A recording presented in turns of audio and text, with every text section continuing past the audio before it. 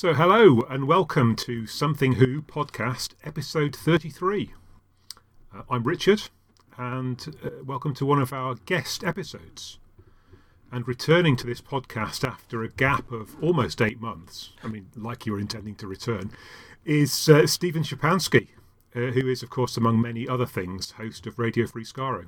Hello, Richard. I appeared at the beginning of this pandemic, I believe, and now, officially, this appearance signals the end of the pandemic. So I think we've sussed it just by doing podcasts about Doctor Who. Yeah, well, it's possible that may be the case in Canada. I'm afraid in Britain, all I can say is, and this is probably what you also say in Canada is. Plus ça change, plus c'est la même chose. Only in certain parts of Canada, somewhat far away from where I am right now, do they say that. So much so that I have no idea what you just said.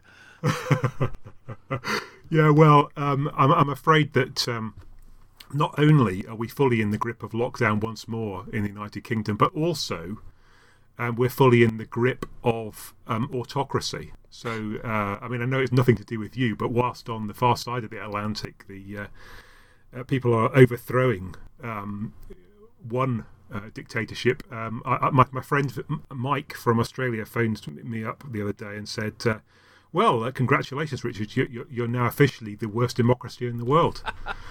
Wow. Hats off to you, England and the UK. Yeah. Anyway, I'm allowed to say that. And listeners to the podcast may recall that just as we were having a chat 8 months ago about missing episodes, my two friends and co-contributors, Tim and Paul, were also planning their missing episodes podcast. And pretty much our effort has been forgotten, I think, in the wake of their astonishing series of episodes. Although, having said that, we're in something of a hiatus at the moment. Yeah, I noticed this. I had them on Radio Free Skaro because I enjoyed their podcast so much. I don't even remember when that was, several months ago now at this point. And I said I was really looking forward to the massive 2-part Dalek's Master Plan episode they had planned. It still hasn't come out. Still hasn't come out, that episode. I'm worried that all these excellent podcast ideas and Terry Nation Army, the next series of that, all that's going to come out at a time when, the pandemic just wraps up and we suddenly find ourselves going outside or off to work or doing something, and then literally everything that we could have ingested during the last year will no longer have time for. And that's what I'm worried about, the Dalek's Master Plan Missing Episodes podcast. Yeah. Well, I guess news on that front is that Tim is one of those people, and I guess I'm also one of them who has somehow managed to hang on to a job during the course of the pandemic, and as a result I think is flat out, and that's why he's been unable to produce an episode recently. But I guess either one thing or another will happen, and eventually it will find its way to you. Anyway, we're not going to talk about missing episodes. We've got a new and exciting gambit for today's effort, which is all about dream teams. So we are, each of us, attempting to assemble a pair of dream teams, one from the original series and one from the new. So when we look at the original series, we're looking for a producer, script editor, director, writer, designer, and incidental music composer. And then similarly in the new series, we're going for a showrunner, an exec, a producer, a writer, director, designer, and composer. And then when we've come up with our dream teams, with or without overlap, we'll then also be looking maybe at a pair of stories that we'd like to remake using our dream team, and where we might go with that. Sounds promising, exciting, and scary all at the same time. Yeah, well, you will presumably reveal in me the sort of massive gaps in my knowledge of the show. I keep getting ribbed about the fact that the Graham Williams era in particular is one that I'm a bit shaky about. But most of the rest I'm decent. I've probably watched most of the new series about once, but I'd say I remember it relatively well. Mm-hmm. And I guess before we get going properly, we've got this. Part of the thing is we've got utility players as well that we might think about. So For instance, most of the script editors are also writers in the old series. We've got a producer-writer in Graham Williams, so that's obviously worth considering. Yeah. We've got a producer script editor in Peter Bryant. Mm-hmm. We've got a producer director writer in Barry Letts. And we've got a script editor, producer, writer in Derek Sherwin. So we've got, a number of different combinations there. Yeah. And a writer-director in Peter Grimwade as well. Oh, yes. And Terence Dudley, actually, as well. If just in case we want to select Terence Dudley as our preferred choice for either writing The King's Demon, or, was it King's Demons? No. He wrote The King's Demons and directed Meglos. So there you go. There's your credentials. Absolutely. Opportunity knocks for Terence Dudley. Yeah. And I mean, the fewer overlaps in the new, although most of the showrunners are also, of course, writers, although not all of them in other eras. Mm-hmm. I think Chibnall is the only sort of ever present across all three. He is. Right.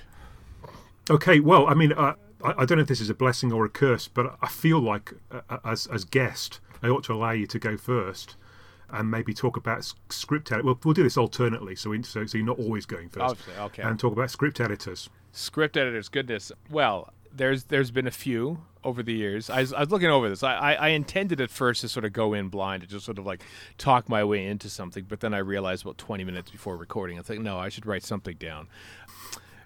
Script editors, boy, this I actually didn't take long to settle on David Whitaker, who was the very first script editor. I think he set the show on its way. I think he really helped sort of create an arc to the characters in that first season, where the Doctor started off very gruff and angry and belligerent, and gradually sort of turned into it's a sort of more not the sort of the hero that I think we got in later Troughton eras. Certainly, I think he was still like more of a flight than fight sort of Doctor, but I think I also kind of weighted it towards some of his contributions on the writing side, and perhaps he had more in him because we're looking at a dream team to perhaps reproduce a story. So some of my picks are kind of potential. What potential did we not get from them because they moved on to other things? And Whitaker left after the first year and wrote after that, I think the finest two Dalek stories in Doctor Who history, Power and Evil with Daleks, are superb. I think they're head and shoulders above anything else that they've ever done with Daleks in the entire history of the show. So that's why I'm putting David Whitaker as my chosen classic series or original series script editor. Excellent, thank you. That's a very strong start. And I have to say that David Whitaker was high on my list too. But in the end, and possibly because of some of my other choices, and we may not have heard the last of David Whitaker on this list, but I've gone for Robert Holmes. And the reason that I've gone for Robert Holmes is because I think that while he was script editor, two things really. It feels like his run is one of the strongest and most consistent.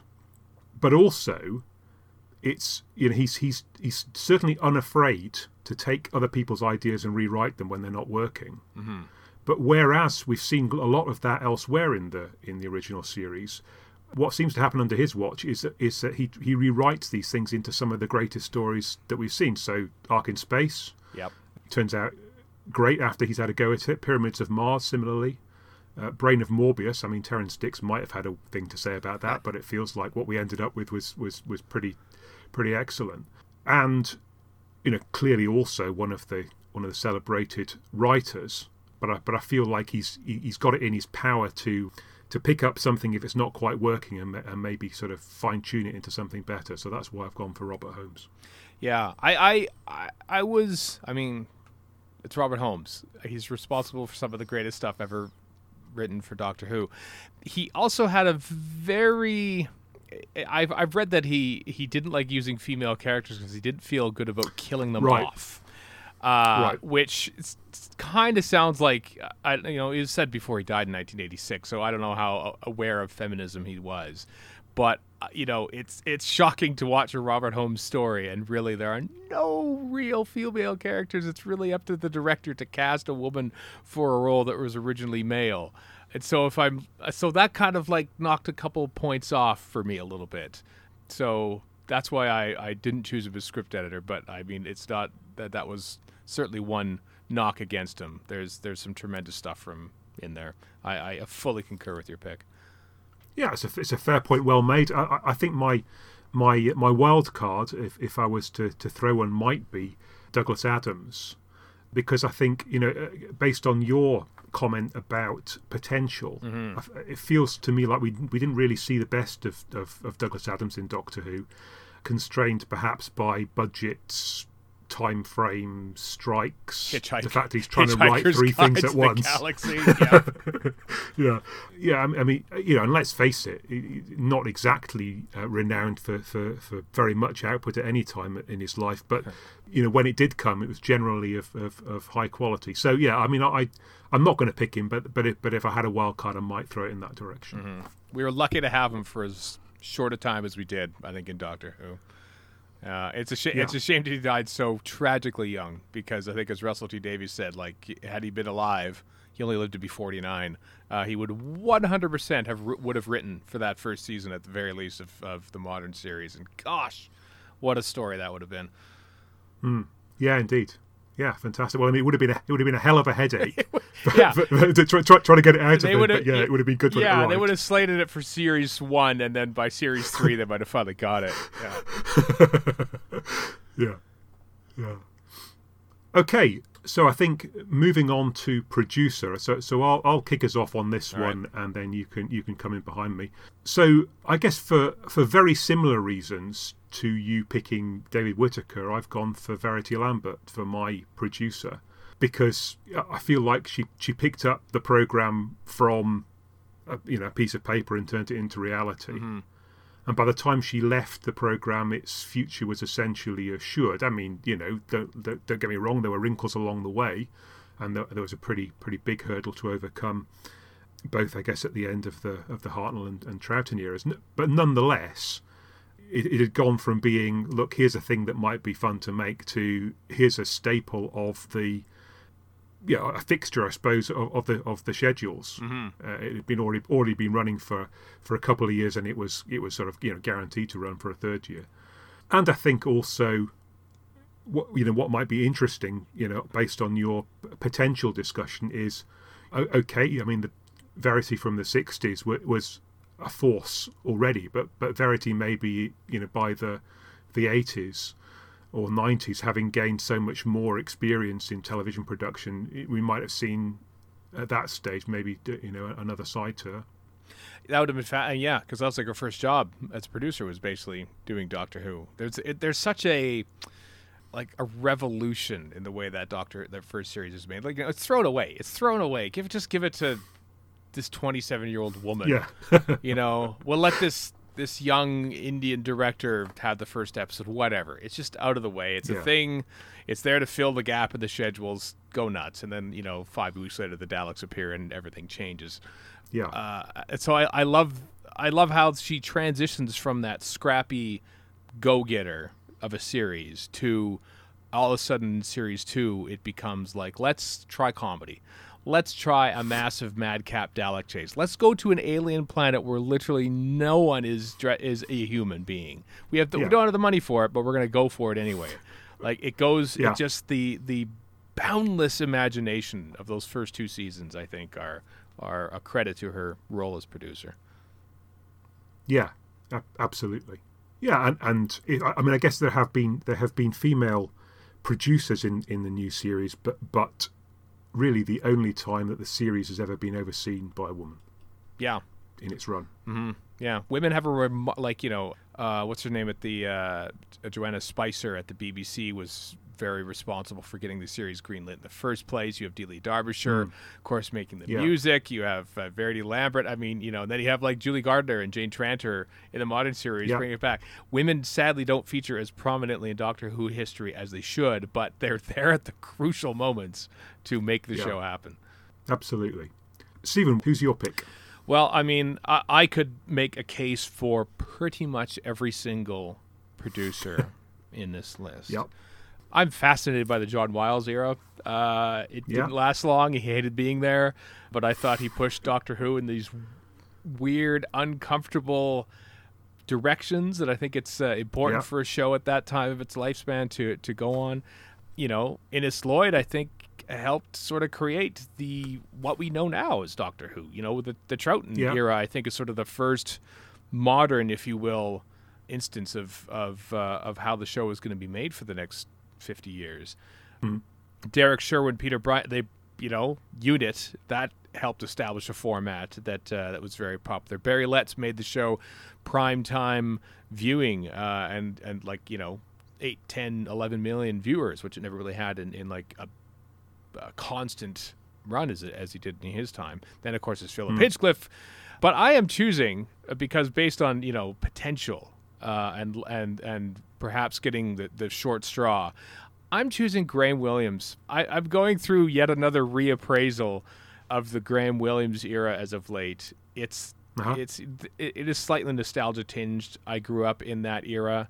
I stopped watching the show for a couple of years because I didn't have the means to watch it, and then when I came back into it, happened to just be Graham Williams coming around again. So that's my happy spot. But there is just a sense of fun to the show, and fantasy, and you know, moving away from the horror movie tropes of the Hinchcliffe Holmes era to like more of a fantastical, based in sort of classic literature elements as well, but also with some, you know, perhaps driven by the script editors of the day, like, you know, Image of the Fendel and Horror of Fang Rock are very much holdovers from the previous year. Yeah. There's some great ambition in those 3 seasons that are completely undone by the economic situation of the time. They'd basically run out of money before they had it even spent, you know, by the time, well, we budgeted for this, but 4 months later, by the way, your budget's gone. So I would have loved to have Graham Williams have a proper budget and less strife, and he was half the team responsible for City of Death. Douglas Adams wrote it, but Graham Williams locked the door and poured the coffee, and you know, he had his part to play as well. And he didn't get the sign-off that he deserved in Shada because it, of course, was canceled by a strike. So I always thought that Graham Williams deserved another kick at the cat. Yeah. We've just been watching Androids of Tara for this podcast, and it was a lot of fun, actually. Oh, and so I mean, I won't say too much more, but yeah, I think we all very much enjoyed watching it, and it possibly will help me to reappraise his era. I hope. I know you said you're a little hazy on the Graham Williams era. It's just so. It's just lovely. I love the Androids of Tara so much. It's basically Doctor Who's version of The Princess Bride. I think there's just swashbuckling going on. Only one character dies in the entire thing, and it's Madame Lamia, and she basically gets hit by, you know, by a random laser bolt, which are amazing in and of itself. I think the visual effects in Graham Williams' era are amazing. Some of the model work is the best ever in the history of the show. Like the Pirate Planet has a wonderful explosion at the end, and then Hordes of Nymon even has some excellent model work and everything. And you know, to go back to the lack of female characters in Robert Holmes' stuff, the Graham Williams era is awash with strong female characters, especially Stones of Blood, and Creature from the Pit even features a strong performance from Maya Francis. And it's become a very happy place for me during this pandemic, but just overall, the Graham Williams era. Fantastic. Okay, good. Well, moving on. All right. Do you want to lead us off then, talking about directors and who you'd like to have? Oh, God. So this is basically the reason you suggested this idea, and I leapt at it because I couldn't think of anything else to do. But really, in the background, I'm just thinking, is there a way that I could talk about classic series directors? Because I appreciate their work so much, and so I always look for a chance to talk about them. We do so on Radio Free Skaro a lot in our Miniscope segment. It's I remember Russell T Davies saying in a commentary, I think, or something. He did a lot of interviews over the years about how he, you know, if forced to during his time on the show, he probably could have directed an episode if he needed to. You know, you place your camera there, you shoot something, you tell your lighting people to do the stuff, you move the camera over there, you shoot it again, it gets edited later. Classic series is made differently. It's multicam. It's happening essentially live. The cameras are part of the action in a way because they have to get across the studio to cover the various shots.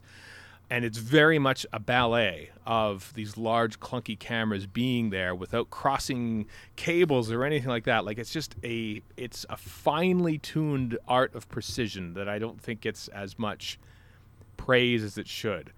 So I've appreciated the works of lots of directors over the years. The go-to, but the easy choice would be Graham Harper for Androzani. But he only directed 2 stories. He only directed Androzani and Revelation of the Daleks, and then, of course, directed 11 episodes in the modern series. So I thought, well, I'll just take him off the table because I think we kind of had the potential. We had the bulk of his Doctor Who work is actually in the modern series, even though I think his work is probably the best in the classic series. I'm the only one to ever say that, I know. Peter Grimwade, I tell you, is a good director too. Earthshock chugs along. It is remarkably fast-paced for a story when you watch the raw studio footage of it on the season 19 box set, and you realize how much what you're watching isn't done in, like, there's no like gallery sessions much. Like, most of the effects are done live, basically. Like they're keying in a screen and stuff. That's not put in after the fact. That all has to be lined up, and yet it just moves so quickly. There are so many short scenes, and there's just a pace and a rhythm to that I think matches up against anything made in the modern series. So I'm having a hard time though deciding on 2 different directors. Right. Douglas Camfield, I think, is, because of his large collection of episodes that he did from the 60s all the way to Seeds of Doom in 76. I think gets my choice. But if we're going on the potential angle that I'm sort of going on, Michael Ferguson is directed 4 stories, War Machines, Seeds of Death, my favorite, The Ambassadors of Death, and Claws of Axos. And then later on in his career, his distinguished career, he went on to be the producer and directed quite a few episodes of one of my new favorite series over the last year or two, The Sandbaggers. Another show which is like so tightly, it's a show from 1978 or 79, and you think it would be slow, but it's remarkably fast paced, and it's down to the direction a lot of the time. And so I'm having a real hard time deciding between Douglas Camfield and Michael Ferguson, but how the hell is that? I'm going to go Michael Ferguson. I want to see what Michael Ferguson would have done with more episodes, because I think there's some great stuff that he does, especially in Ambassadors of Death, which I just adore. So yeah, Michael Ferguson off the table. Well, interesting, because I was looking for another pick just in case, because I think I'm going to go for the obvious Douglas Camfield. Yeah, and primarily, I'm glad you chose him. I'm glad. I don't feel bad about not choosing him. Because I look at the list of the stories he's on, and I can't see a bad one. Now, I mean, there could be some luck in that, but when you do so many stories across such a long period of time, I don't believe it. Mm-hmm. And I was speaking with Jeremy Bentham on this podcast, I don't know, a month or 2 ago, and Jeremy's view was that Douglas Camfield kind of took the multi-camera setup that you're talking about, and yet somehow with that managed to tell stories in a way that was kind of more similar to the film stories that came out of ITV at a similar time. And I can see that. I mean, certainly one of the things that staggered me was when we got to see Web of Fear and that sort of Yeti attack in episode 4 that people had talked about for a long time and said, well, that was something. But you kind of think, really? Kind of big lumbering costumes. How good could this possibly have been? Yeah. Yeah, and yet it was good. Yeah, it certainly held the attention. It didn't look bad. So we watched The Crusade not long ago. Another great historical. I mean, a serious historical. So a lot of the historicals are played for comedy, but this one sort of played straight up. Lots of lovely nuance in that, and kind of really getting. I mean, of course, some of that is Whittaker, but getting into the background and so on. So yeah, Douglas Camfield. I mean, I think I also think next up from that maybe Derek Martinus. I quite like some of the things that he does, and it feels like they are just a cut above. Although your pick, Michael Ferguson, I love Ambassadors as well, and when I watched Claws of Axos not so long ago, again there's this kind of similar thing going on with that, where you sort of see them silhouetted against the sun, and it's It's kind of and even when you can sort of see inside the power station at some point, there's some clever stuff going on where he's sort of shooting from outside in. Yeah. So, but anyway, I'm picking Douglas Camfield. Oh, I applaud that pick. Seeds of Doom is one of my favorite stories, and it's the scenes in the garburator room, so to speak, which just are just layered in. Like, I don't think Doctor Who's ever been darker than those scenes set in there. And then when Harrison Chase gets blended up, just the it's all music building up to that point, and then it stops once Chase goes in there. Is that awful scream, and just the performances from Baker and Sladen after it, like they've just experienced something horrific, and it's just a wave of just shock and nausea almost when you just think of what just happened and how they were in the room. It's just it was. I think the Seeds of Doom finally sort of caught up to where Douglas Camfield. I think Camfield liked to sort of push the limits. I know he did a lot of stuff like the Sweeney and stuff in the 1970s. Like, that's where he was at. And I think Doctor Who, being sort of the family show, was sort of like below what I think the potential he could have brought, and then it sort of matched him with Seeds of Doom. Sure. Okay. So I guess next we want to talk about writers. And I guess we're gonna have to work out now. You've picked up David Whitaker as your script editor. So can I borrow him then as my writer, or if we take it? I don't know. You can have him. We're gonna have to work it out. There's a David Agnew pseudonym waiting to be used in case he has to edit his own material. So yeah, go for it. Yeah. So I think, as you said about his two Dalek stories, I don't want to rub salt in the wound. I'm not sure that the new version of Power of the Daleks has reached your side of the Atlantic yet. But in that version, I think we've finally got the version of Power that enables us to understand how good it is. The soundtrack, the Telesnap version, the original animated, they're all good enough for you to understand what's going on. But I think this latest version, the animation is such that it doesn't take you out of it. I'm not going to tell you that it's perfect, but essentially it's good enough so that you'd forget that it's there and you're just focused on the story. And what a story! One of the things I said when we watched it on the podcast was, amazingly enough, it tells the story of Brexit and COVID 50 years before it happened, because fundamentally you've got all these people plotting in the background trying to do one thing, and and they don't realise that all that time what's actually happening is the Daleks are taking over. Just as in this country we've had people, they've been desperate to kind of try to gain control, and just at the point they gain control, the pandemic's here. Sorry, your plans are at an end. But anyway, that aside, I've already mentioned The Crusade, Enemy of the World. I love that as well.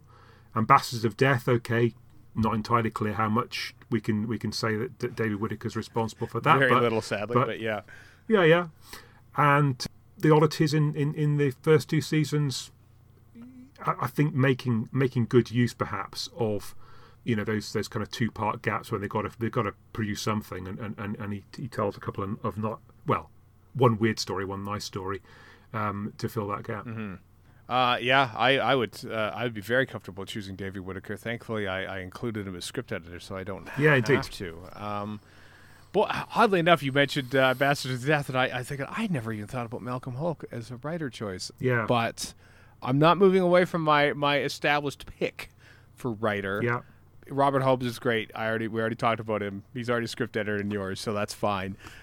Based on the potential angle that I'm going towards, I am picking Chris Boucher, right? Who wrote 3 stories in very quick succession, and then was robbed from us by going on to be the script editor for Blake 7, and making the dialogue in that show over the course of its 4-year run some of the most scintillating and sparkling I've ever seen on TV. And then you watch Star Cops, which has, production-wise, it's hit or miss depending on who's directing it, but the quips and the dialogue and the banter are there, and I miss that banter being in Doctor Who. We get it in Robots of Death a lot, get a little bit, there's some great lines, Amazing lines written. You have the classic example of the inverse ratio of the size of the mouth and the size of the brain. That's a Chris Boucher line. Yeah. I love the one. I can't remember the whole thing now, but the very powerful and the very stupid have one thing in common. They try. You know the one I mean, right? They try to make they instead of making their views fit the facts, they make their facts fit their views. It's given as a throwaway. Like it's a poster line. And it happens in the background. Tom Baker's mulling around while Leela is like under hypnosis, sort of looking for a weapon to kill him. One of the greatest lines ever written for Doctor Who is a throwaway line.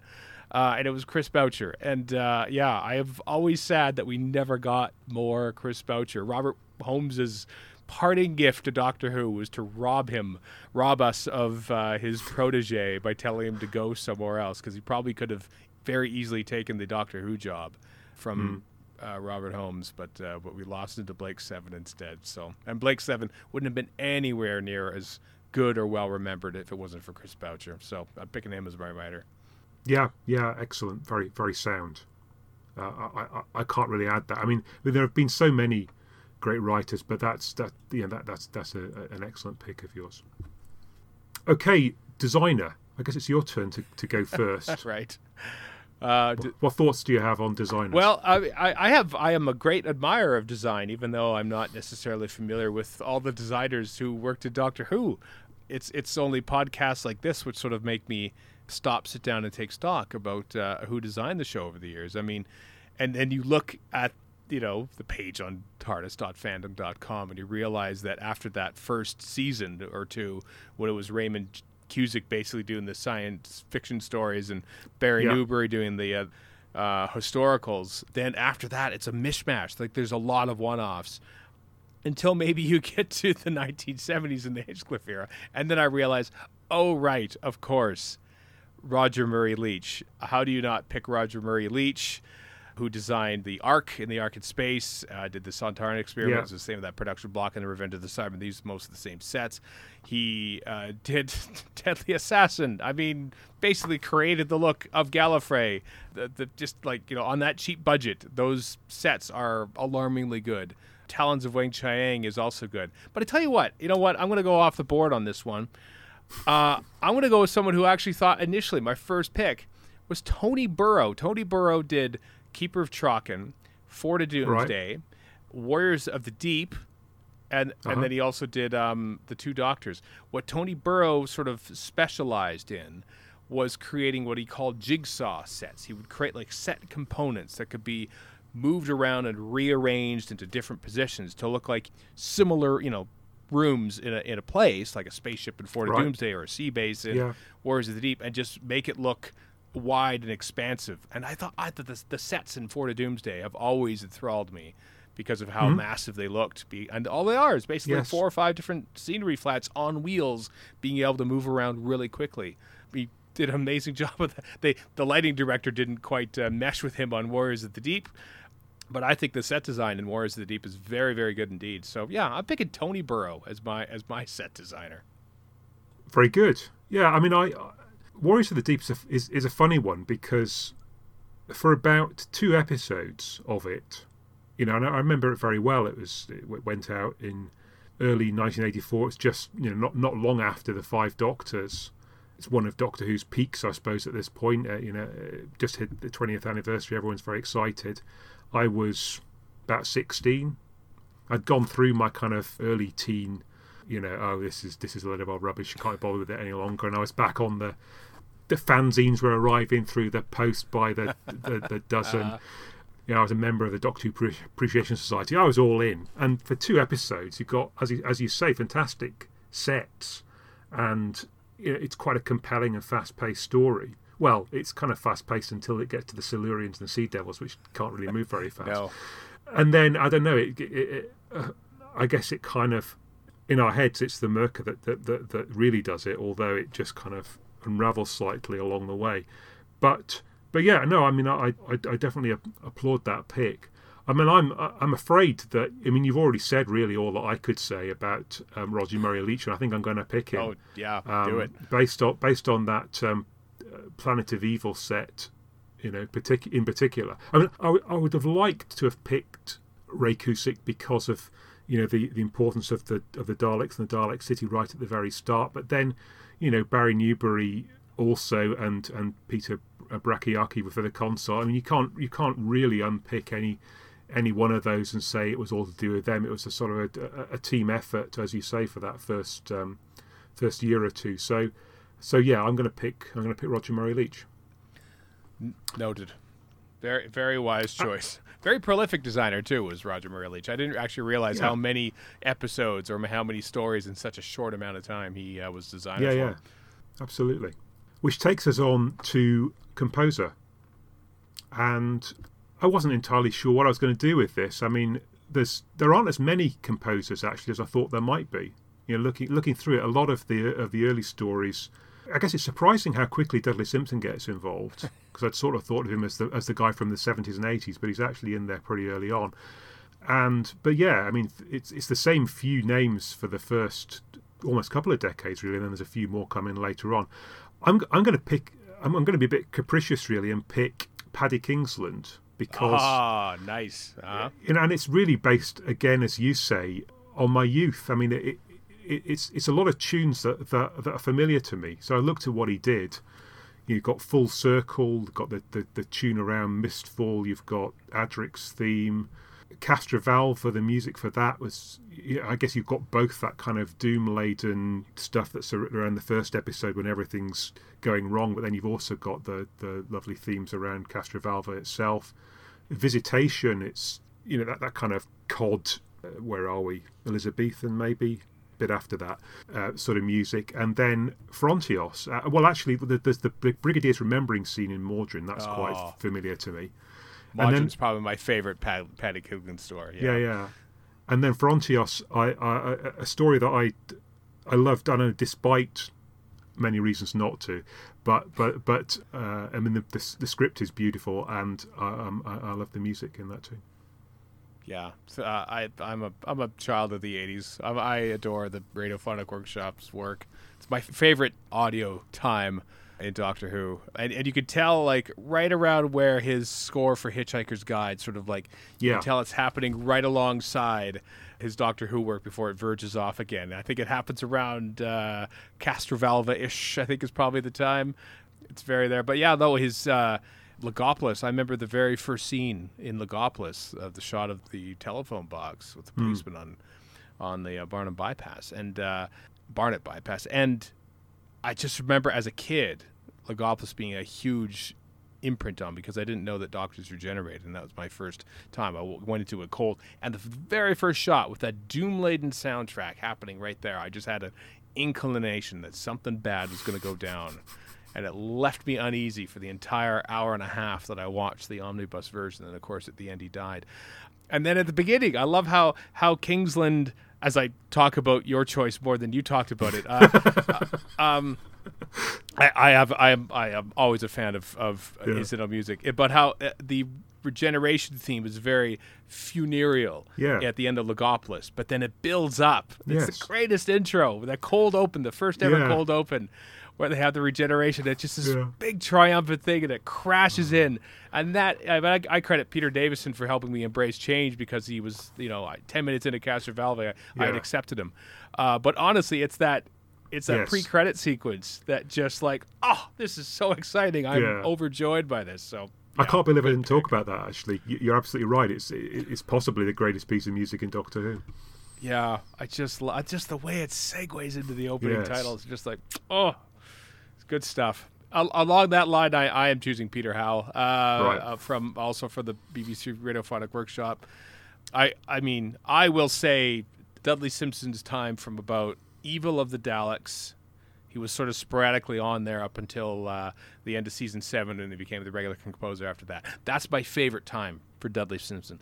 I think his scores vary a lot more, like the Ice Wars with that ethereal sort of female vocal through it all. He does the same thing or similar in the Space Pirates, an underrated story. And then the War Games is amazing, and the Seeds of Death. But my favorite score of his is Bastards of Death, with the timpani bits, and it meshes well with Michael Ferguson's direction, I thought, even though it's pre-recorded. But no, Peter Howell, I thought,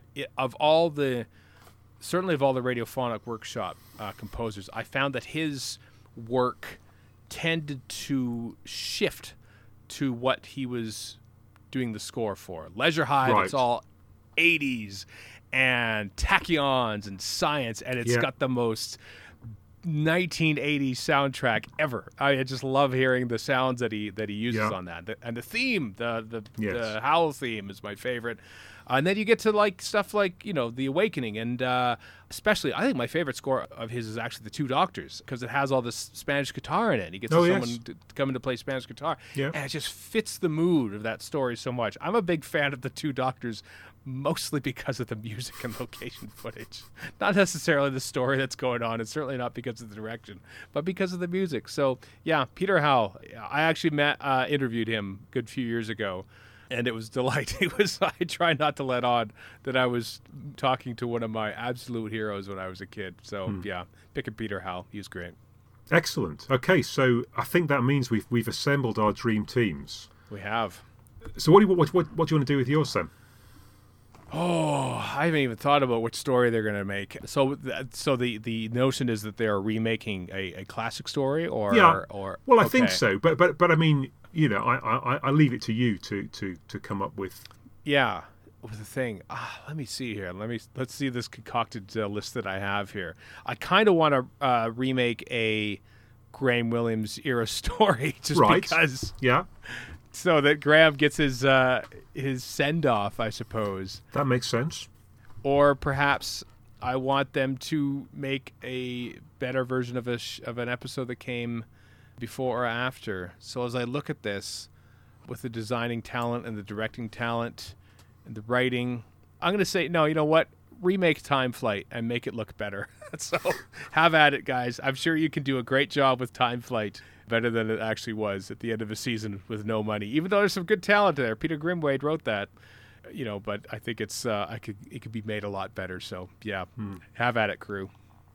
Isn't that the classic though of having your man playing out of position? That if Grimwade had directed it, I'm not saying we should have had Ron Jones write it, but nonetheless, no, I feel that it would have looked better maybe if it had. Yeah, sadly. Yeah. Okay, I mean, I guess on a similar theme, and perhaps it is a bit trivial, but for some reason, and I can't really explain it, I've always felt that there was a good story trying to get out of Terminus, but somehow it doesn't quite make it. So so I'm hoping that this team of mine can do something with it. I mean, we don't have to have giant shaggy dog costumes. We don't have to have big hair everywhere. Right. We could actually have. I guess some of the people look like they're in a bit of a bad way, but I don't know. On the whole, it's all a little bit too glam for it to work really well.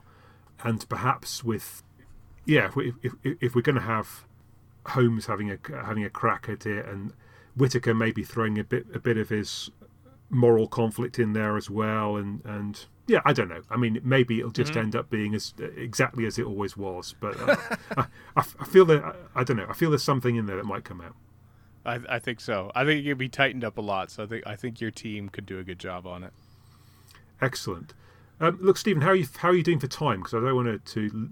I am. I got plenty of time. Fantastic. Yeah, I know. We're like 50 minutes in, and we've only covered the modern series. But I feel we could probably wax more poetically about the classic series than the modern one. Yeah, indeed. Yeah, I mean, I'm absolutely not worried about it, but I just didn't want to leave you in a situation where you're champing at the bit. No. Excellent. Okay, so let's then go to the new series. So let me think about this. Is it my turn to go first now? Yes, because I think I chose the first producer, so it's all up to you. Okay, so showrunner for the new series. I mean, we're almost certainly going to have, or we may well have duplicates here because there's perhaps fewer people to pick from. But I'm going to pick Russell T Davies as my showrunner, and the reason for that is that I feel like I owe him in a way, because I don't feel like I appreciated him when he was running the show the way that I ought to have done. Because I guess in the same way that I talked earlier about Verity Lambert taking a concept and bunging it on the screen and taking it from as you said, something that nobody really expected to last all that long into a fixture. Russell T Davies took something that was a joke and he turned it into an absolute fixture on Saturday evening telly. And, it wasn't always exactly the thing that the fans wanted, but he understood that what the fans want is a very poor marker by which to make Doctor Who. And also, he understood his modern audience and how to build an audience. And I go back now and watch stories from his era, and I find that I enjoy them a lot more than I did at the time. And I can't really explain that, except perhaps I'm a bit of an idiot. But yeah, he seems to have a lot of heart, and he seems to, as I say, I think I appreciate the world that he's building a lot more than I did then. Yeah, It took, Russell T Davies basically kind of insisted, because he was sort of being courted for a little bit to maybe, do you want to do Doctor Who? Yeah. And I think his fear was they're going to just bury it on BBC Three, and it's going to be this little niche thing. Yeah.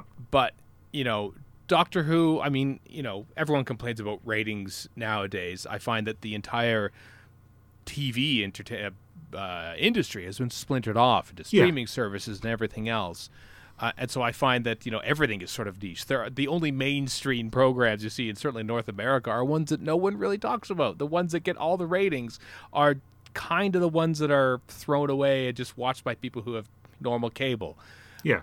And you target your audience towards, there's, Game of Thrones, for all of its cultural zeitgeist, was, watched by 4 or 5 million people because HBO was a subscription service. Yeah. But Doctor Who, from the moment it came back, has been a flagship program on BBC One, accessible to all.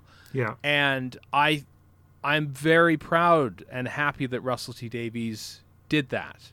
He made, that's where it started. It didn't expand. It started as a Saturday night. We're taking back Saturdays. 11 million people watched it. Whereas, I compare it to the new Star Trek series, which, if you like them, fine. I'm hit or miss on a lot of them, but it was basically made to bring fans to pay for CBS All Access. It's a very insular. I don't think they're building an audience. They're honing the current audience they have. Whereas I feel Russell T Davies' approach to Doctor Who, making it a very open tent, not relying on its past very much at all. They did even mention Davros, even though he was talking about him. It took him to year 3 to bring back the word Gallifrey and the Runaway Bride. Yeah. And so just that approach from him, in retrospect, you're right. I kind of appreciate it. At the time, I think this is a little too broad, perhaps, for my liking, but it brought so many more fans into the show. And as you say, it was a joke at the time, and it certainly wasn't after that, but it was fun. It was a fun show. And I think that the eras that have come after that, I think, have been allowed to sort of mine the other elements of the show's past because of what Russell T Davies did at the very beginning to, here's the playing field. The rest of you can now play on it. I've built it for you. Have fun. And I think, it's so, you're right. I've kind of gone through a bit of a reappraisal as well. I think just the style of making television, I think, from the latter half of the first decade of this century has sort of moved on. And so if anything, it just feels kind of dated a little bit just compared to how they make television now. Yeah. But apart from that, I think the overall approach of Doctor Who was very strong from the start. Mm-hmm. So is that your pick too, or have you got a different one? No, I just wanted to wax poetic about Russell T Davies because I think, I'm enjoying the Chris Chibnall era. I think it could be marketed a little better, perhaps. Maybe we're missing the oversight of an Edward Russell brand manager as opposed to sort of just being done in house now. That's one frustration, or maybe it's just secretism from Chris Chibnall as well. I think that the last series of Doctor Who was one of my favorites of the entire history of the show. I think it pushed the boat on a lot. But no, I'm going to pick Stephen Moffat. It's that era, the Matt Smith, Peter Capaldi era, are basically made for me. That is just my perfect vision of Doctor. I shouldn't say perfect. There are obviously elements that you could probably choose and stuff. It's very laddish. Now that I talk to people who are women or LGBTQ people who watch the show and find the points where this is wrong and that's wrong, it's sort of looking like that could be different there. But to Moffat's credit, he looks at the scene at the end of Time of Angels Flesh and Stone, about how Amy suddenly gets Randy for the doctor and tries to kiss him and stuff. And he thought it was like at the end of like a sort of a madcap adventure. And then retrospect, he goes, why did I do that? I ruined the episode. I think, yeah, you kind of did, but I'm glad you realize it now, you know? Everything about the Moffat era, just the way the stories were told, how he kept it fresh, you know, there was always something sort of different, perhaps almost to a fault in a way. I think sometimes there's a lack of confidence in himself that we wouldn't just accept another season of a similar thing. Like Matt Smith's first series is spectacular, and I think maybe he overreached a little bit just trying to not duplicate himself when he could have very easily done that, and I think would have been just as satisfied. But yeah, Moffat's era is my favorite, I think, in the entire history of the show. So it wasn't much of a dilemma for me to pick him. Very good. Okay, and we're also picking an exec, because it feels like in the new series there's always been sort of somebody else alongside the showrunner, and it's not necessarily, you know, to the fan entirely clear what those people do, but clearly they must need them, otherwise there wouldn't be one. Yeah. So who do you want? I'm going to pick Brian Minchin, who was Moffat's exec on series 8 and 9. Yeah. Moffat himself said that, you know, the latter two Matt Smith eras were kind of fraught with a lot of difficulty, with, you know, Piers Wenger and Beth Willis in there, and then Carolyn Skinner was there for a spell. Like there was there was strife, especially during the latter half of Series 7B when he's trying to get the Day of the Doctor together and everything else was sort of collapsing. And it was Brian Minchin who sort of came in, was just the one executive producer that he needed to sort of help so he could just focus on the writing. And the first two series of the Peter Capaldi era are my favorite. I adore them. And so because of that, I'm not necessarily what the executive producer necessarily does, but because of his impact on the show, Brian Minchin, it allowed Moffat to sort of be the creative type as opposed to the pen pusher aspect of his job. So yeah, picking Minchin. Excellent. Okay, well, I am going for two very specific reasons for Caroline Skinner. And the reason why I'm doing that is because, as far as we know, she persuaded Tom Baker to come back to Doctor Who for the 50th anniversary. He says it was her persuasive tongue that did it. And as far as we know, she also persuaded Phil Morris to part with his film cans in time for the same period of time. So that's true. As far as the 50th anniversary is concerned, if it hadn't been for Caroline Skinner, we wouldn't have had Tom Baker. We wouldn't have had those two classic adventures. So I don't know what else she did. I don't know what an exec does, but I'm picking up for those two things. Justifiable and acceptable. Okay, producer.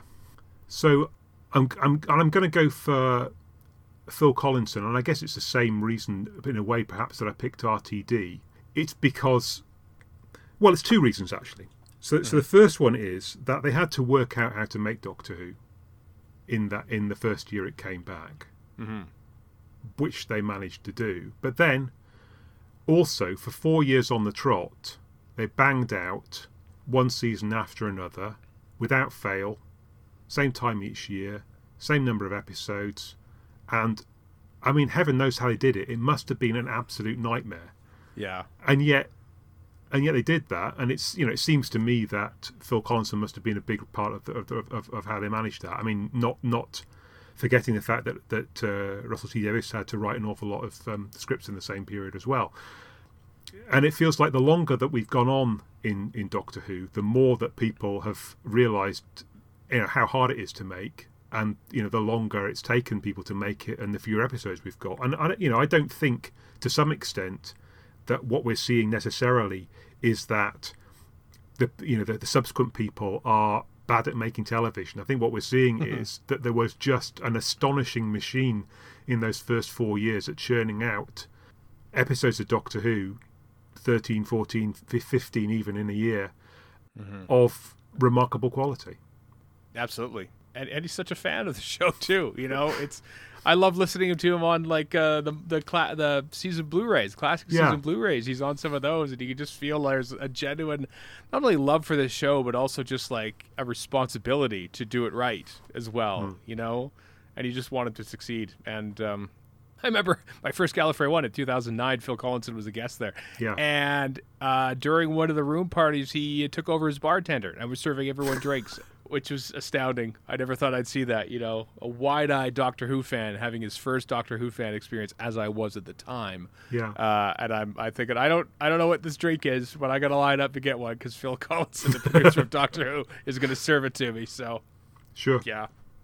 I'm going to pick Tracy Simpson, who I believe was a line manager or one of the production crew on that first season, and eventually wound up being producer for large chunks of Series 5 and 6. Phil Collinson says that 1 week into production, the first series of Doctor Who, they were 3 weeks behind. And it was not going well, which probably led to Christopher Eccleston leaving after his first year. And it was Tracy Simpson who basically just snapped everyone to attention. Here's what we got to do. Here's this. Like basically did stuff. Fantastic. And I remember, what was it now? She's been at a couple of Gallifrey ones. I interviewed her at the first one she was at. And then I remember she was on a large panel of guests for the second one. I happened to just be backstage waiting to go on for the next one or something. I can't remember what the logistics of it were, but she was sort of like, okay, so like she was a guest, she was a panelist, there were other people around her, but she was like starting to sort of like arrange things already. That's just, it's inbuilt in her. She needs to have everything in its proper place. And this is the order of things. This is how it's all going to be organized. I kind of admire that. You know, she didn't overstep her boundaries. She was just, exerting her natural skills and charms into making the process run a lot more smoothly. So, yeah, Tracy Simpson. I feel like your team's going to get stuff done. Well, hey, you got Collinson. I mean, I think we got some. We're not picking any dead weight here, I don't think, when it comes to these. Fantastic. Okay, what about writer? This is where the crossover happens. It's got to be Moffat, hasn't it? It just, I mean, he was showrunner and wrote his own stuff. Moffat is my vision of Doctor Who, the way he writes stories, the timey-wiminess of them, the hiding aspects of the plot in plain sight that I never pick up on until it's revealed to me that it was there the whole time. And he does it every single time. I've so many times been duped by Stephen Moffat scripts, and I love it. He knows how to start a series, the Series 5 is just superb. I find that the Capaldi first season of that is also superb. This first episode of Sherlock is still one of the best series introductions I think I've ever seen. I haven't watched Sherlock a lot, but I've watched that first episode several times because I just think it's note perfect in how you launch a new show for a new audience. So, yeah, Moffat, I mean, he's rattle off all the episodes he's written. I think that if I was to pick a top 10, certainly in the modern series, without even looking at who the writer was, I would just assume, and probably 8 or 9 of them would have been Moffat. So that wasn't much of a choice for me. Yeah. Well, I've picked Moffat, and I've picked the version of Moffat, I think, where he's only having to write 1 or 2 episodes a year. Mm-hmm. Alongside RTD, because I think that helps him to channel his remarkable talent into something that's even more perhaps astonishing. I mean, I don't denigrate the work that he did under his own showrunner, but I just feel like those first stories that he wrote in the RTD era were amazing. And perhaps the Moffatiness of them shone out because they were in a sea of not Moffat, and when they're surrounded by other Moffat, it's sort of less easy to see the brilliance. So anyway, that's what I'm going for. I mean, there have been other good writers, other great writers in the modern era, but nobody quite like Moffat. No one, no. And you get the feeling that he's written his last script. Although you feel like there's always ideas there, but I do like this temptation of previous showrunners not to step in on the toes of the current administration, so to speak. Yeah. They don't want to overshadow their successors. It's kind of quaint in a way. But of all the writers, I would kind of enjoy seeing what Moffat would do with a bog standard 45-minute episode in the middle of a series. Oh, by the way, Moffat's coming back to write that. He almost tried to do that himself. Like, I need a challenge, so I'm going to write like Extremis, which is not one of my favorite Moffat stories. But Listen was another one. I'm just going to write a tiny little episode in the middle of the season. See, maybe people will like it, maybe not. It's not a finale, and it's brilliant. So yeah, he could do finales. He could do little episodes in the middle of the season equally well. Yeah. I think the only writer that I could possibly be persuaded to pick would be Toby Whithouse. Yeah, but I don't know. But I'm picking Moffat. So there we go. Mm-hmm. Me too. No argument. Okay, I'm trying to think. I think is it your turn now to go for a director? I think it is. No, I went writer. Writer, and then you went writer. So yeah. Director. Well, okay, I'm going to pick. I don't know if this is out of left field or not, but I'm going to pick Jamie Magnus Stone because I feel like the most recent series, it's never looked as good. No. And I mean, I can't say. I mean, you've described this most recent series as being something you really enjoyed. There are points in the series that I thought were fantastic. I really enjoyed the Haunting of Villa Diodati. I just thought that was a fantastic episode. And there are aspects of other stories. Spyfall was one of them, I think, where the first episode of them that Jamie Magnus Stone was involved in, and that. The fantastic shots that we'd had in all of the trailers ahead of time. I mean, when we saw them, they didn't lose anything for being lengthened out. So yeah, I mean, as much as there have been fantastic directors in the original series, there have been great directors in the new. Not quite the same repetition, I suppose. Perhaps. I mean, there have been a few directors who've had more longevity in the new series, but largely, I guess they've come and gone. They've done a few episodes and they've moved on to something else, and perhaps that's going to continue. But anyway, there's my pick. No, that's a good one. You're right. The Chibnall era, with their switch over to the different aspect ratio and the new cameras, like, I spoke earlier about how RTD era Doctor Who looks almost archaic, just the way they make it. It was an SD still then. It's widescreen, but like there's just a certain scope that isn't there now. This is just Doctor Who moving the bar. I think it's just the TV industry has sort of moved a lot. You look at something like The Mandalorian, which is made on a soundstage, but looks amazing, right up there with stuff you see in films and stuff. And you're right. I think the look of Series 12 especially, I think was superb. I'm going to go with Rachel Talalay.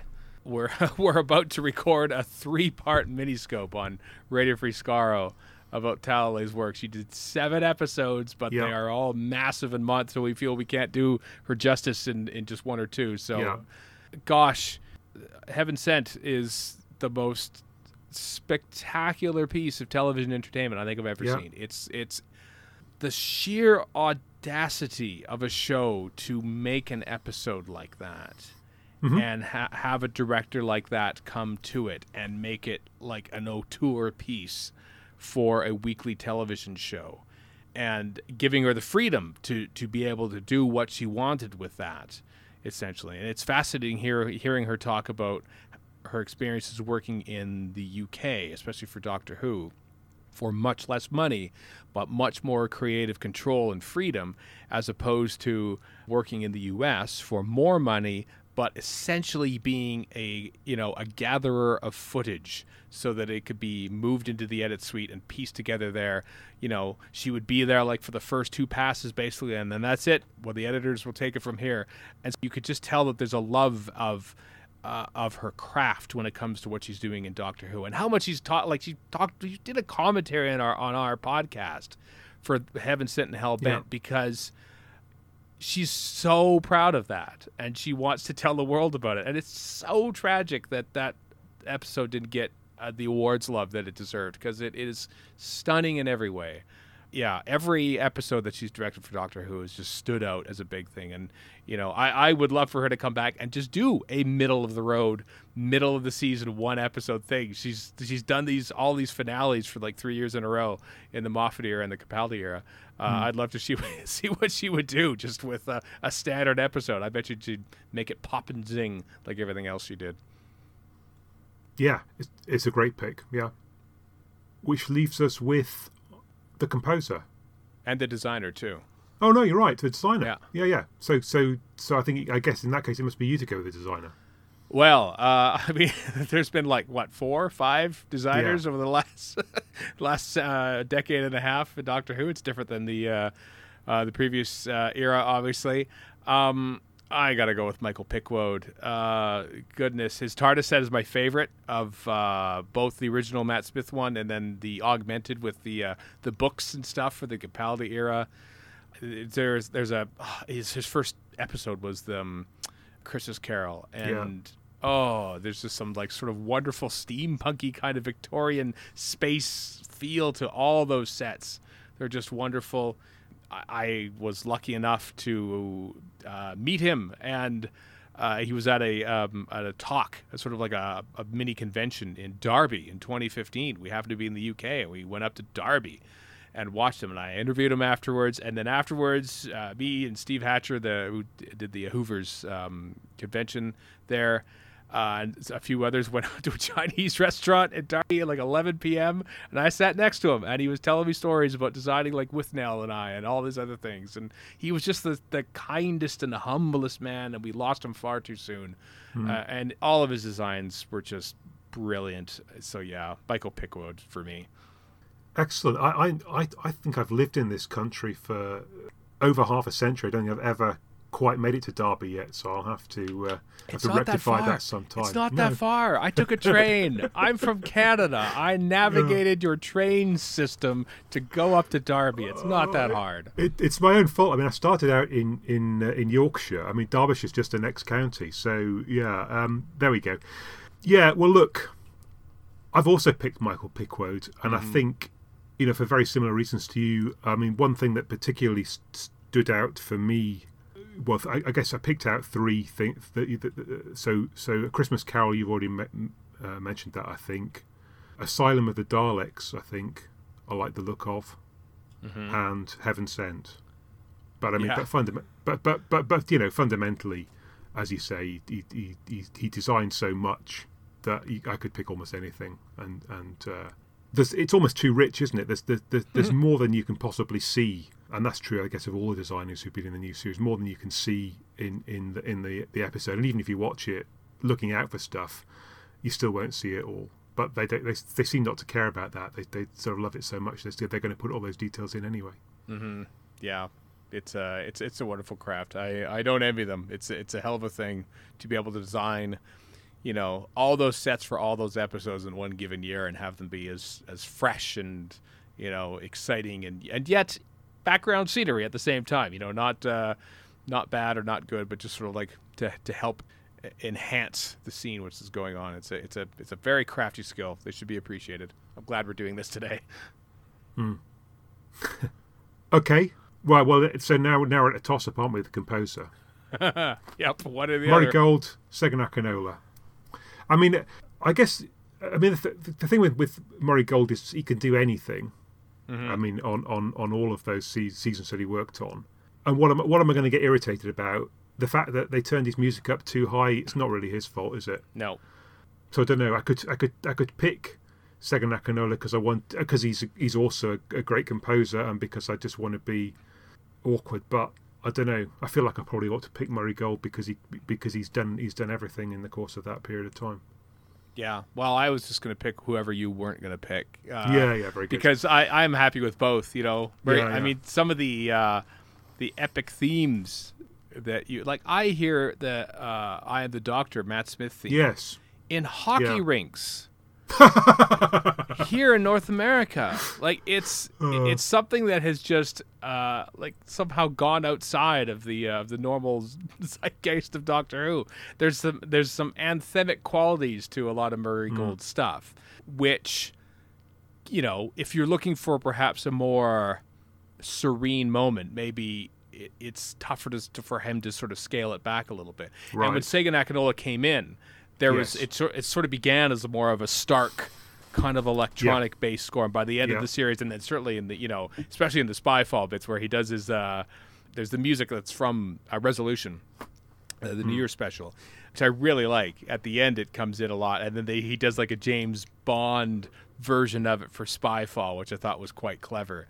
But I kind of like his when he just sort of like has like an atmosphere to it.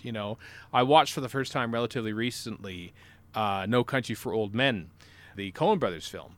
And what has drew me to it, yet was left it off, I didn't get to it like till 10 years until after I heard about it, is that there's next to no music score, apart from like some sort of like building atmosphere of like literally like rubbing some like Buddhist meditation bowls. There's like just sound, just sort of like an ominous sound coming up. And when it comes in, it just enhances the scene a little bit. But I also like when it's just the action on screen that's happening. The Sandbeggars is the same thing too. There's no musical score in that show at all. And so I appreciate the bombast, especially when it's well deserved and stuff. When you need that little heroic punch. Yeah. Like, things go, I hear the Matt Smith Doctor theme. He's got a plan. Something's going to happen. Yeah. It's going to come together. But I also like it when it's just sort of like this low hum, this low ominous hum that sort of Sega Nakanola sort of brings into things. So I appreciate both approaches. I'm glad that Akinola didn't sort of do a similar thing to what Murray Gold did. And I appreciate them both. So I think I don't even remember who I picked. I picked Sega Nakanola, you picked Murray Gold, but I probably would have had the same analysis if I had picked it the other way.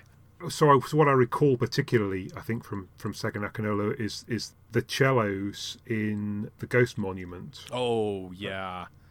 Yeah, the Sonic Screwdriver thing. It's called Sonic Screwdriver on the soundtrack, but the music when the TARDIS appears and the doctors, come to Mummy. Come to Daddy. Mummy. Just the music there is like it's emotional. You know the TARDIS is coming back at some point, but it's an emotional moment because of that music. Yeah. Okay, so we've got our dream teams then for the new series. They're looking less different than the original ones were. I guess perhaps in some cases we had fewer people to choose from in the categories. So have you got a story that you'd like to remake with your dream team? Oh, well, I'm going to try and go modern series because I feel it's kind of like unfair to like make a classic series given that it's so much older and they did what they could with it. Boy, again, I didn't have these planned out in my head, but I'm trying to think of a less notable modern series story that could have been done differently. Although it's easy to go back into like series 1 and sort of remake those because production has sort of moved on since then. I think. I don't know. Do you have one for your dream team? While I try to think of one for mine. Well, I am trolling you slightly, but I was thinking that it would be nice for them to remake The End of Time, but Moffat writes it, right? Rather than RTD. It's still this is all good. This is good news. This isn't trolling. This is a valid attempt at doing something properly. This is all right. Yeah. So Phil Collinson had already left by the point that The End of Time's made. So. I don't know what difference that's going to make, but it might make some. We've got Caroline Skinner. Maybe she'll persuade Peter Davison to come back or something. I don't know, but we might be able to get a more guest cast or something. Right. Director. I just think fewer potions for sure, and maybe we might get rid of a random alien race or two. So director, well, it's going to look sharp. It's going to look wide. I mean, maybe that's only to show off more of Bernard Cribbin's wrinkles, but I guess we'll have to see. And design wise as well, I guess we've got a different look to the whole thing. So yeah. And maybe I should have picked Sega Nakanola just so we have a different score. But anyway, there we go. I feel like The End of Time it could be different. Oh well, I'll tell you what. It didn't have to be this way, right? No, there should have been another way. Obviously. I 100% applaud completely remaking that story because, yeah. I tell you what, I'll go around that same era and remake The Next Doctor. Okay. So that the mystery isn't solved 20 minutes in to the episode, and we don't have anything left for David Morrissey to do. Yeah. You could remake it slightly to maybe prolong the mystery, or have it. I imagine Moffat would have done something crazy with that. Or if it was Chibnall, would have been like Joe Martin, and she would have thought she was the. You would remake that. You could have the David Morrissey Doctor as a pre-Hartnell Doctor, possibly. So maybe Chibnall should be writing this one. But I feel that the lack of mystery just completely sinks that episode. So I would have liked to see something properly done in that time period. It happens like in Victorian England, but you don't get a sense of it. And then you watch like Deep Breath, which it's just the production value of that is staggering. You just feel like you're in dirty old London, and the Crimson Ore the same way. There's that era of England, and I think perhaps they could have made that more apparent in that. So I'm picking The Next Doctor. So boy, the gap year specials are taking a bit of a hit from us apparently, because we want them, almost all of them, to be remade. It does feel like at that period there were too many kind of resets, as you say, sort of the easy choices for the guy who thinks he's a doctor to not actually be the doctor. But it's actually a bit more interesting if all the way through you're sure that he isn't the doctor, then he turns out to be. Yeah, they tear down that wall fairly quick. Yeah. The Doctor doesn't believe it for very long at all. Not for a second, really. No. Yeah, and there maybe doesn't need to be cyber shades either. Probably not. But it's Christmas. I suppose you need a hook. You need a hook. So Cybermen are what they were: weird Cybermen in gorilla suits. But yeah.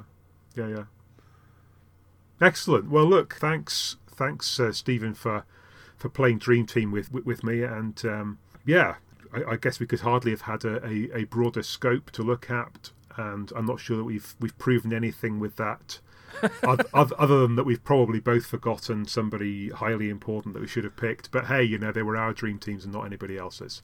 Exactly. Yeah. Sometimes you don't dream about everything. You dream about specific things at one time, and then you wake up. So we just didn't get to the rest of them if we missed them at all. Yeah. But look, it's fantastic that you took the time to go with this ridiculous concept and plunged in it with both feet. So thanks very much. Oh, well, thanks for giving me the avenue to discuss aspects of production of Doctor Who, which is one of my favorite things. Fantastic, brilliant. I think you have already hinted at things that are coming on Radio Free Skaro. Any with your miniscope.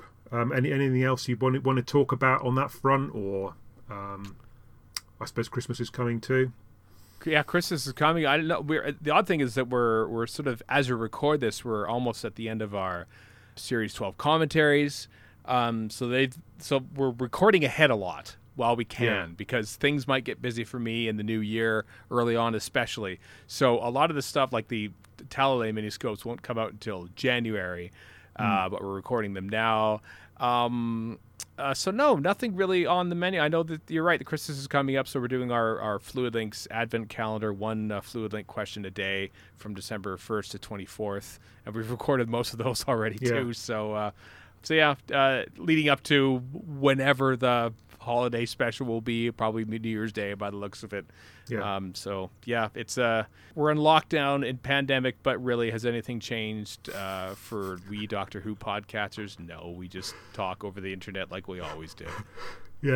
Yes, it's all talking all the time with very little content to talk about, but it's what we do. It's what we do. We make do. Yeah. Great. Okay. Well, thanks so much. Thank you, Richard.